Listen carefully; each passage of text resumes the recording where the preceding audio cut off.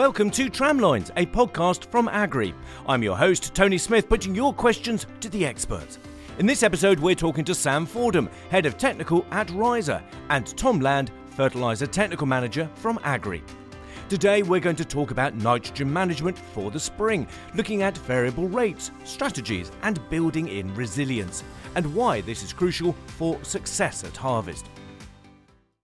So, good morning to you both. Morning, Tony. Morning, Tony. It's great to have you back on Tramlines and really looking forward to this podcast. So let's get stuck in. Let's start with understanding the situation with crops that are in the ground right now.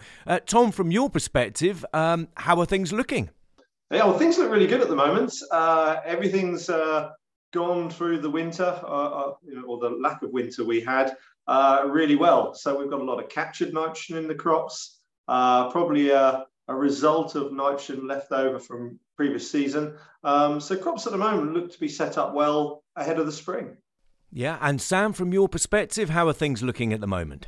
Yeah, reiterate what Tom said, really. We had a very kind autumn, so a majority of winter crops were put in the ground in good conditions.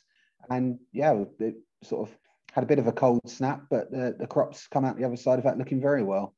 That's good to hear. And what can we learn from last season? Yeah, this is one thing I'm trying to encourage growers to do, really, is to look back and see what worked, what didn't work. And probably the key metric in this is grain testing, because that's your kind of final proof in the pudding in terms of how nitrogen was utilised. But also last season, we had a lot of different weather effects that made us think halfway through the season that it wasn't going to be a great year in terms of yield, but actually the levels of sunlight that the crops received and the condition the crops were in as well meant they intercept sunlight better. And we actually saw some reasonably good yields and positive responses, even in the light of maybe reduced N inputs, where growers were making economic decisions saying, I'm going to apply less nitrogen to the crops because of the price of nitrogen, really. And Sam, from your point of view, what were you noticing? What did you see in the data that you were able to obtain during the season from last year? Yeah, it's a good question, Tony. I mean, we had a suspicion that with the dry period we had in the spring, that there wouldn't be really great yields this year. But from what we've seen coming into the platform with customers' yield maps, that wasn't the case, and crops did perform. And as Tom said, the quality was there, specific weights were good, and the grain proteins were there as well. Sam, I'd probably would say some growers may have got protein, some growers may have not. It's been a real stark difference between those who did get protein and those who didn't. And there's a bit of sort of a retrospective look back to see maybe why was not enough N put into the system to sustain the yields, because often we were seeing previous crop yields last year, very high positive responses to not a lot of nitrogen inputs, which meant there was a bit of a dilution effect, where protein wasn't achieved in the plant, in the grain, really. And from all of the data that you can see, Tom and Sam, why do you think there was that variability? I think given the weather conditions last year, and again how well crops managed to sustain themselves with the lack of rainfall, but also with the sheer volume of light interception into the canopy as well, meant they did produce good bushel weights, good yields, and I think it's a case of depending on how much underlying fertility and how much fertilizer was applied really made the difference between what achieved protein and what didn't, really.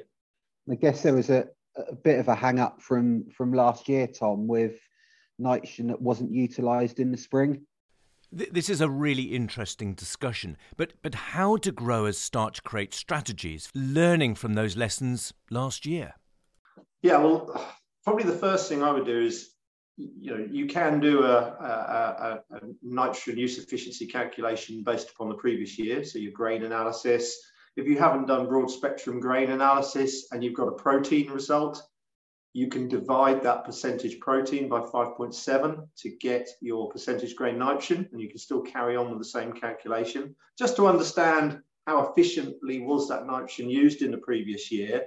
But going forwards for this year, we're in a slightly different scenario where we would possibly have expected soil nitrogen levels to be higher than what they are, but actually soil nitrogen levels are all over the place, but I'm certainly seeing lower than average soil nitrogen levels. So makes you ask questions to say, well, why might that be? Well, we had reasonably good yields last year in conjunction with maybe slightly reduced N rates, so N offtakes were higher.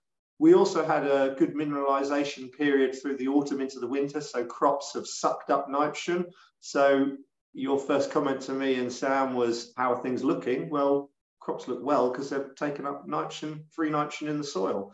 The only concern I have is how much residual nitrogen have individual farmers' fields got underneath them? And is this a year where we maybe need to think about nitrogen rates and recommendations in more detail? Okay, and so when you talk about looking at those rates in more detail, what's that going to look like? What does that mean? In essence, it means, we need to take account of soil nitrogen. Whether you agree with doing a soil mineral nitrogen test or not, you need to understand how much nitrogen potentially could come from the soil. We've got some, funding now under the SFI to test soils for organic matter. And I think growers who are now starting to see organic matter test results, you can start to then understand, obviously, if you've got reasonably good soil organic matter levels, it's great because nitrogen cycling in the soil will be better and faster. But also couple that with understanding the percentage clay content of your soils will also help understand how well nitrogen is cycled from residual soil levels in the soil. So things to think about, and some maybe some new information coming into the farm that maybe hasn't been done for a while, where we can start to understand, well, maybe field X performs better than field Y purely because we've got slightly better soil organic matter levels potentially. Sure, so that's going to influence decisions going forward, and that's clearly important. Sam, what data can you provide that's going to help farmers make those decisions? Yeah, Tony, so data is king, and we're learning that fast. And there are multiple sources that you can gather data that can help you with these decision making and learning and understanding what's going on. As Tom said, anything from understanding organic matter and clay content and your base soil indexes. That's something that you can get through soil sample data, but also looking at weather trends. What rainfall have you had to date, looking back at previous year's rainfall, so you can start to understand how a crop performed in certain circumstances in previous years. But I guess the most relevant, once you've established all of that, is crop biomass data. So whether that be through NDVI, GCVI from a satellite, or from drone footage, even some sensors that you can put on implements, put on sprayer booms, or another machine that's traveling through the field when you've got crop canopy. And these can really start to help you understand not necessarily the absolute, because absolute biomass is tricky to judge from a sensor, but you can certainly start to understand where variation is and use that to focus where you might go and look at crops to make assumptions for your plans and strategies for that year. You've both mentioned the impact of weather, but what can you do? What can you change based on, okay, crops are looking good right now, but we could go into a very dry spell. So what can a farmer do to build greater resilience into their final output of that crop? Yeah, I think, Tony, particularly for where I live in East Anglia, I think we are in a bit of a dry spell still. We haven't really seen a lot of winter yet, and we're 28th of February. Ditches, drains, aren't running. Leaching will run up to the end of March, the 31st of March. So there's still N loss from soils that can occur. But the other concern we have going forwards is spring around the corner, and is this all the rainfall we're going to see? I don't want to paint a negative picture, but I think we've got to be mindful of that and think about how we maybe look to manage our nitrogen inputs. Some people probably have applied bagged fertilizer. Some people are probably thinking about applying bagged fertilizer. And I think, we're the 1st of March tomorrow. I certainly would be thinking about matching the amount of bagged fertilizer to the size of the crop and the residual amount of nitrogen in the soil. So, we probably are coming past the point of that early 40 kilos of nitrogen into thinking about maybe a larger dose on these first time rounds that people are thinking about doing, purely just to sustain the crop that's there, particularly in the light of, could it turn dry? And what weather have we got in front of us? And unfortunately, that I can't predict, but I'm just trying to look back at, the last sort of 4 or 5 seasons in East Anglia. Unfortunately, we do get an exceptional dry period on the run up to Easter, unfortunately. So just worth preparing and bearing that in mind, really. Sam, from your point of view, you made a really interesting point before we came on air, so to speak, when you spoke about, the cost of inputs, the variability there, and balancing that with, well, what would be the value of our output, of our grain at harvest time, and how we need to be really astute when it comes to our strategies. Tell us a bit more about that, can you? Yeah, so, not to want to get into a debate on fertiliser pricing, it is still a volatile market. We have seen it come back a bit, but that's not to say it will stay there. But the one thing we can be sure of, we're currently not on track to see the highs in grain pricing that we saw last year. And as of this morning, feed wheat prices looking round about 220, 230. And that, whilst it's still a healthy balance, isn't as high as what it would be to get the most out of an expensive commodity such as fertiliser. So we've really got to be adaptable and try and work with what you've got. And I on last year's podcast on a similar theme, we spoke about how changing the strategy for variable, particularly variable rate nitrogen, but nitrogen in general, to give you that flexibility in the season to react a bit better. Tom's mentioned about, it's getting a bit late in the day now for the smaller doses just to get a crop going. And we do need to be looking at larger doses. And that trend we've seen of larger nitrogen applications early spring seems to have paid off when the weather has come dry. But going back to my comment about adaptability, the one main driver of yield and I guess profitability on farm is the weather. And we can't reliably predict forward long enough for us to make bold strategic choices in how we're going to manage a crop. So that kind of leaves us in the realms of, as I said, use the data you've got, look back at historical data, but certainly use what you've got in season to manage the crop you've got in front of you. And that's really where tools such as Riser and Contour with variable rate inputs can come to the party and start to help you target that spend a bit better. And Tom, how do we start to do that on farm?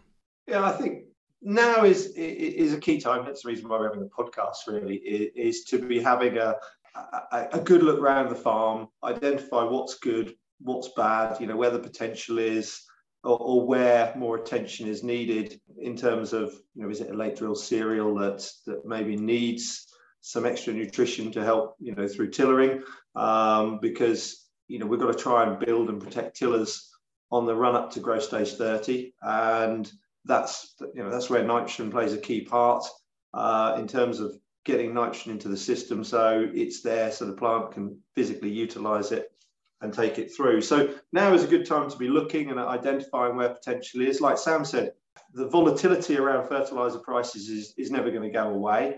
That's a separate podcast in itself in terms of, when do you buy your fertilizer? But I think we need to then just think about how we manage that input in response to the economics. So, if you have got the potential there and you've got the opportunity to reduce nitrogen rates because you've got soil fertility, you've got good soil structure, you've picked up a trend in strong nitrogen use efficiency levels from previous measurements. The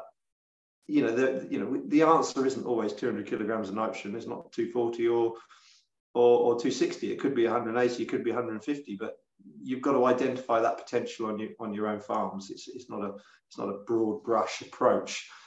So that's the one thing I would think about is you're starting to understand where the potential is from maybe either applying more nutrition or less nutrition, really.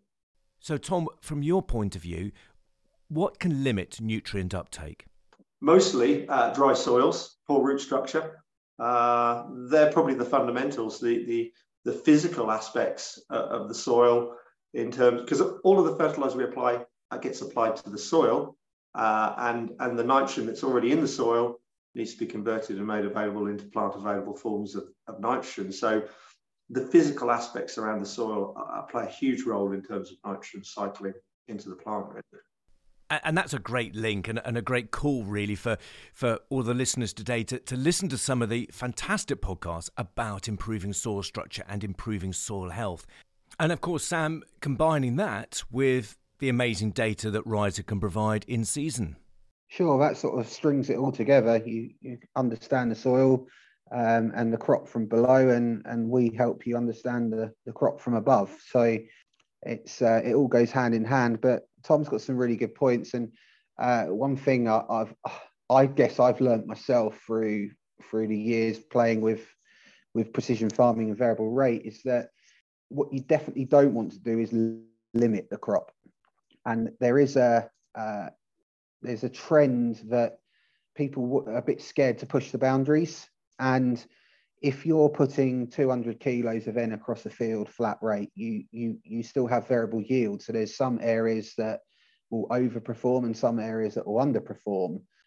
You're not utilizing the product as well in the poorer areas, but you're potentially holding the crop back in the areas that perform better.